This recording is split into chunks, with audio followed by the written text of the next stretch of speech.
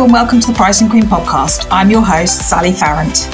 I'm here to help you with all things pricing and business numbers, and I help small businesses like yours to grow your business and put your prices up and have the business of your dreams.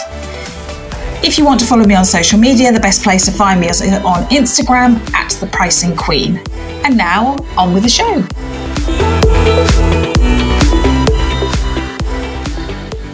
On today's show, I've got Vic Johnson, and Vic is really interesting because she works in an HR capacity looking at whether you should employ freelancers and contractors and how you go about deciding that. So I hope you enjoy the show. Hello and welcome to the show. Today on the show, I've got Vic Johnson. Vic, introduce yourself. Okay, so as you said, I'm Vic Johnson. I run a consultancy called Green Jay. My clients are predominantly STEM startups, so lots of science, technology, engineering startups in the Southwest, predominantly around the kind of Bristol ecosystem. And I do people and culture consulting, so helping people to get their people and their culture as they want it to be, and also doing one-to-one leadership coaching and group coaching, predominantly with founders of businesses. Yeah, and the reason I got Vic on today is because I want to talk a lot about outsourcing and whether you should take on employees and whether you should take on freelancers if you're trying to outsource, and why you should not be terrified of outsourcing and employing people, but also things you should think about, because Vic and I were talking about this before, and actually I think that people are terrified of taking on employees and people, but your experience is that actually that's not the case at all. Yes. Yeah, so when I'm speaking to people, people are generally really eager. They're like, yes, we're going to take on employees, we're going to grow the business. But for me, there's a bit that's missing. So there's the kind of the operational need to, yes, we're going to grow the business, we're going to have this amazing business. But before that, there's this strategic decision, which is, can we afford that? What can we afford? And what do we actually need? So for me, it's like, take a breath. Yes, and that kind of full-time employees may not be the answer to your resource problems either. So what should people think about when they're first starting to think about, so lots of my audience will be solopreneurs and kind of people who are doing it on their own. They're like, oh, I kind of know I need to outsource because I'm kind of doing it all myself. But what if I get it wrong? And how do I pick somebody? And how do I do all of that? And presumably you start with freelancers rather than employees. I suppose it depends. So for me, it depends a lot on what you can afford and what you need them to do. So if you have, well, I suppose I was going to say, if you have endless financial resources, then you go down the employee route. However, that's not necessarily the case. So I suppose the first question is, what do you need them to do and how do you need them to do it? And this is a question that a lot of the people that I work with sometimes struggle with, because they think in their heads, we need either we need an employee because we're growing the business, and that's one decision, or we need a contractor because we've got this package of work. But actually, when they're talking about a contractor, they're talking about an employee in disguise, because what they want is somebody who they've got more flexibility with, who's got specialist skills, which is often why you'll go out to a contractor. But they want that person to manage staff, or kind of, in their heads, they're seeing that person, if we get them in, they'll be able to manage these interns and all these people that we're going to start employing. We want them to come to all the company meetings, and we want them to share in all that knowledge. Maybe they're not even in the UK. So they're going to be a contractor because they're outside of the UK. We're a UK business. We don't know how to figure all that out. So we'll just put them on a contract and then we don't have to think about it. And actually, that doesn't necessarily work, because if you want to have somebody in the business who you can control to a certain extent, and you can decide what they're going to do, how they're going to do it, when they're going to do it, or you want them to manage people and you want them to be at every company meeting, you want them to share that financial information within the business, then actually that's an employee, not a contractor. So it's about kind of, first of all, can you afford it? And what can you afford? And what do you actually need them to do? And I think that's true of even in the tiniest of businesses. I think about employing my VA. I know that she's got other clients. I cannot demand.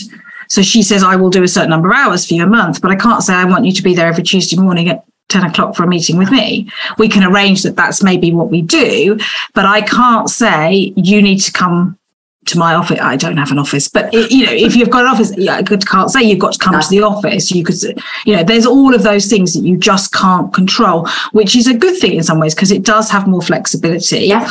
And it means that my VA can choose when she does her work. She can do it at 9 o'clock at night and I don't care, and all of that sort of thing. Whereas if you're an employee, you've generally got more fixed hours and that sort of thing. I mean, pandemic notwithstanding, but it's kind of thinking about, like you say, the needs of your business and how long you're going to need some of this stuff for as well. Absolutely. Yeah. But again, a lot of it comes down to the contract, doesn't it? Because you could have an employee who comes into the business and we'll go on to it in a minute in terms of how all the different things you have to consider. But you could have an employee in the business who joins the business and you think, right, I don't know how long we're going to be able to financially sustain this role. That employee could have within their contract a 1 week notice period. You could have a contractor over here where that contractor has negotiated that if you don't need them anymore and you've got a fixed package of work, that they've got a longer period in which you have to give them notice. So it all comes back to the detail. So what arrangements do you have in place with those people? And how do you separate that relationship when you need to separate it? And what financial runway have you got in place, be it an employee or a contractor? Yeah, because I think it's false to think that one is kind of easier than the other in some ways. You can lose a lot of knowledge from a contractor who can walk out the door at a week's notice if you're not careful as well. Absolutely. So that's why for me, it's often driven, employee, contractor, whatever it is. When you say you want help, it's often driven by operational needs. It's somebody saying, oh, we've got too much work. I don't know what to do. We've got to get more people involved. But it's like, okay, so what do you actually need that person to do? What arrangement and what relationship do you want to have with that person? And what type of contract best meets that need? Yeah, because I think, when you often think, oh, well, I can get rid of a freelancer very easily. And I think you can, but they can also leave you quite easily as well. Yeah. So there's kind of some of that there, and they are much less tied to you. They are not, you are almost never their only client.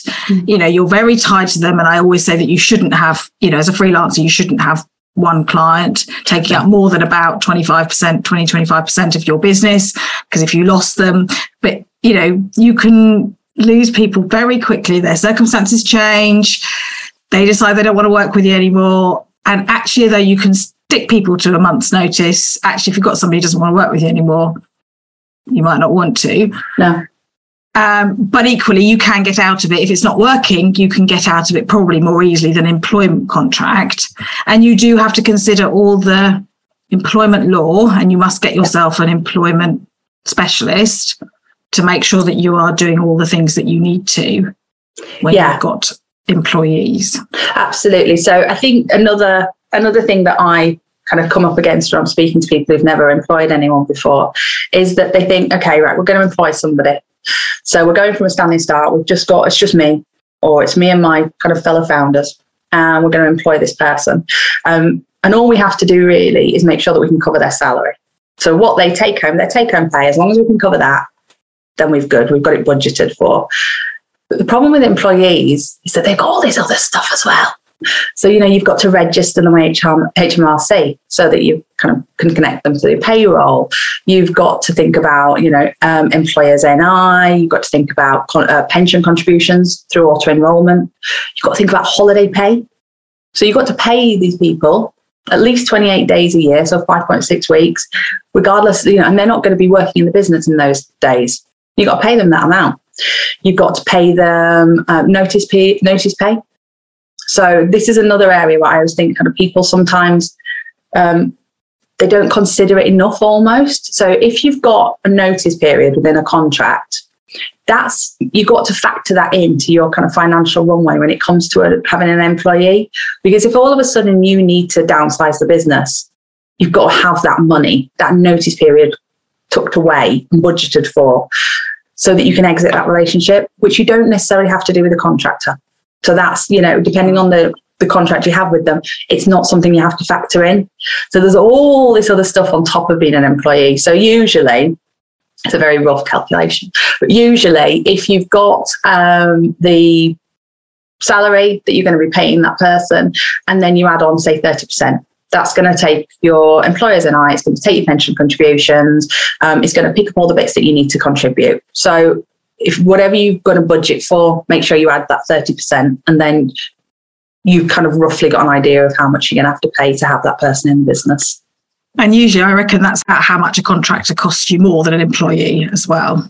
Yes. In terms of daily rate, if they're running on daily rates and things like that. But you would expect to pay more for a contractor, but it's much more flexible, and you're only paying for the hours they do. You probably don't have to pay them holiday pensions. They take care of all of that. But you do have to be careful that they're not a sort of pseudo employee as well. Yes. I mean, there's something called IR35, which we will not go into any great detail. Oh, go on. You can talk a bit about it. I don't want to go because I don't want to scare people. But no, and absolutely. But what I would say is, when it comes to IR35, the way that I view it is common sense. Right? If you are employing somebody as an employee or a contractor. Deep down. So just to go back, IR35 is about is the ruling about stopping you having an employee, having a contractor when it should be an employee, and therefore you're not paying particularly the employer's national insurance on that employee. Yeah. And so anybody who is worried about IR35, I generally recommend you go on to gov.uk, and there's a tool. It's called the CESS tool, Check Employment Status tool. It's like a wizard. You run through it, and you get then a decision at the end based on what you've plugged into it as to whether or not that tool thinks that that person is an employee or a contractor. And it's really useful then, because you can then look at, okay, well, it thinks this person's a contractor, an employee, and we think they're a contractor. Where's the disparity? Where's the kind of the difference? And what do we need to do to change that if we want it to be a contractor? So yes, IR35 can be very scary, and so can employment legislation. Really, really scary stuff, but it's all about common sense. And so if you treat something with common sense, and you've got an awareness of what tools are available to you and how you can go out and get the information you need, then they can be a little bit less scary. Yeah, I think it's at the moment, it doesn't affect companies under 10 million turnover. Yeah, 250 at the moment in terms of employees, I think. Mm-hmm. So it's for bigger companies at the moment. I'm sure eventually they're trying to push it down so that more people have to pay. But it's basically considered that you're avoiding and paying employers' national insurance. So, and again, get good advice about this sort of stuff as well. If you're employing people, make sure that you've understood what that means. I think a lot of it, if you're employing freelancers, you're working with lots of clients, then it's almost certainly fine. And you're a tiny business, it's almost certainly fine. But it's always just worth checking that you're not getting yourself into something that you don't understand and therefore can fall foul of through ignorance, because unfortunately ignorance is not a defence in all of these things. But anything with HMRC, it probably was. I know, it's so nice, isn't it? There used to be a time where you could just go, well, I didn't know I had to do that. And they're like, well, I don't think that kind of counts as a reason. So in terms of, if you're trying to decide between taking on a freelancer or an employee, it's kind of, I guess the main thing is around things like managing people, control, whether you can get them to come to the office when you want them to, and all of those sorts of things that you should consider a bit more. Yeah, definitely. So when employment tribunals are looking at cases of whether or not somebody falls under the description of an employee, there's generally 4 categories that they look at. So one of those is control, which we've talked about. So do you, in terms of this person, if you think about it as a spectrum, if with this person, how much do you want to be able to control what they do?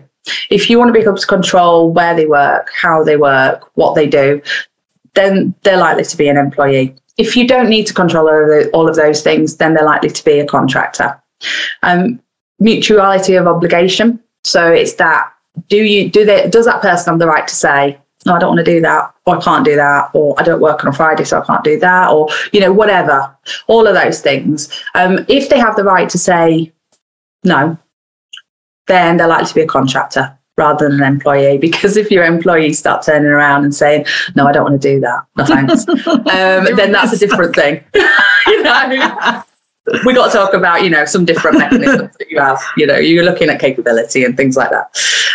Integration's another one. So we talked about it before a little bit. So if it's going to be useful for that person to come along to all company meetings or be at the senior management team meetings, be privy to all your financial information within the business, then they're likely to be an employee rather than a contractor. And again, if they're managing people, if they've got a big team that they're managing, you can have project managers who can be contractors because they're managing the project. Once you're getting down to the detail of signing off holidays or managing kind of somebody who is away on sickness and things like that, you're really looking at an employee, because the rules are that you shouldn't have a contractor in a role that is an employment role. Generally, managing people falls into that. And then the final one is economic reality. So if a person makes a mistake in their work, who is liable to correct that mistake? If it's an employee, it's the business. If it's a contractor, it's usually the contractor, either by kind of, financial recompense or time or whatever, But where that sits will generally dictate whether or not that's an employee or a contractor. And if you think about it in those four ways, and you take a step back, you say, okay, well, this role, we need them to manage people. We want to be able to control what they do. We want to be able to, they can't say really no, because we need to get this work done and we'll correct their mistakes. They're an employee. If you don't need any of those things, then you can think about a contractor. And as we've kind of talked about already, that opens up that little bit more flexibility. And contractors you'll often go to as well, or freelancers, for skills gaps. So if you've got a particular niche skill you need to plug a gap within your organisation, then it might be that you bring in a contractor, because the time it would take you to upskill your people, you've got to factor that in as well. The time and the money it would take. If a project needs to be delivered next week, you've not got time to do that. So you go out to a contractor, you plug that skills gap, it's done. And then you kind of decide what to do with the relationship from there. But again, it's that thing where take a step up and look at it a little bit more strategically and say, okay, what is this situation that we're needing to kind of address? What's going to be the best fit? And I think that's true even in your tiny business. It's like, well, do I need a VA, or do I need a tech person, or do I need, get somebody to produce your podcast who's not a general thing, or maybe you get somebody who can help do your email funnels for you and that sort of thing. So that's when you get a freelancer. It's like, well, actually, I need somebody to do a very specific thing. It's that thing of skills, and when you are employing freelancers, do buy skill sets. Don't buy general. If you want an employee, you want somebody, if you're going to employ a virtual assistant, say, right, I want a virtual assistant 2 days a week and I'm going to employ them. That's great. And I will do that. And they're available to me every morning, kind of all the time. And they're on an employed basis. That's great. But actually, if you want some specific skills, it's often really much better to have several people that you work with who are doing very specific things for you. It's when you can package it in there. If you can package up a piece of work, then it's much easier to package that to a freelancer or somebody who's self-employed. You don't really package up work so much for an employee, because what you want from an employee is for that stretch time. That's what you're looking for. You're looking for, okay, well, we've got all these bits of work and we're going to be able to fill a day with that, consistently be able to fill a day. But with the freelancer, you're looking for what skills do we need them to do? How can I package that up? How will it work? And then, you'll often find that person, a freelancer, will be a better option in that case. So that's been brilliant. Thank you so much. Where can people find you? If you want to find me on LinkedIn, so I am Victoria Johnson and my organisation is Green Jay, and I work with small to medium businesses, so usually startups or scale-ups, talking about people and culture, leadership coaching and group coaching for managers. Brilliant. Thank you so much for coming on. Fabulous. Thank you very much. This was a really interesting chat with Vic. And I think it's really important in your really small business to think about outsourcing as early as you can possibly afford to. Even if it's only a few hours a week of a virtual assistant or something like that, it gets you in the habit of outsourcing work and delegating work and understanding how to find those people, take recommendations, but be really specific about what you need help with. You know, it's all very well saying, well, I'd like a virtual assistant, but do you want inbox management? Do you want social media management? What do you actually want from your outsourcing? But I really recommend that you definitely look at all of the things that you could outsource in your business and keep a list of things that you'd like to outsource. For me, I always knew that if I didn't outsource my podcast editing and that sort of thing, I would never, ever get it done.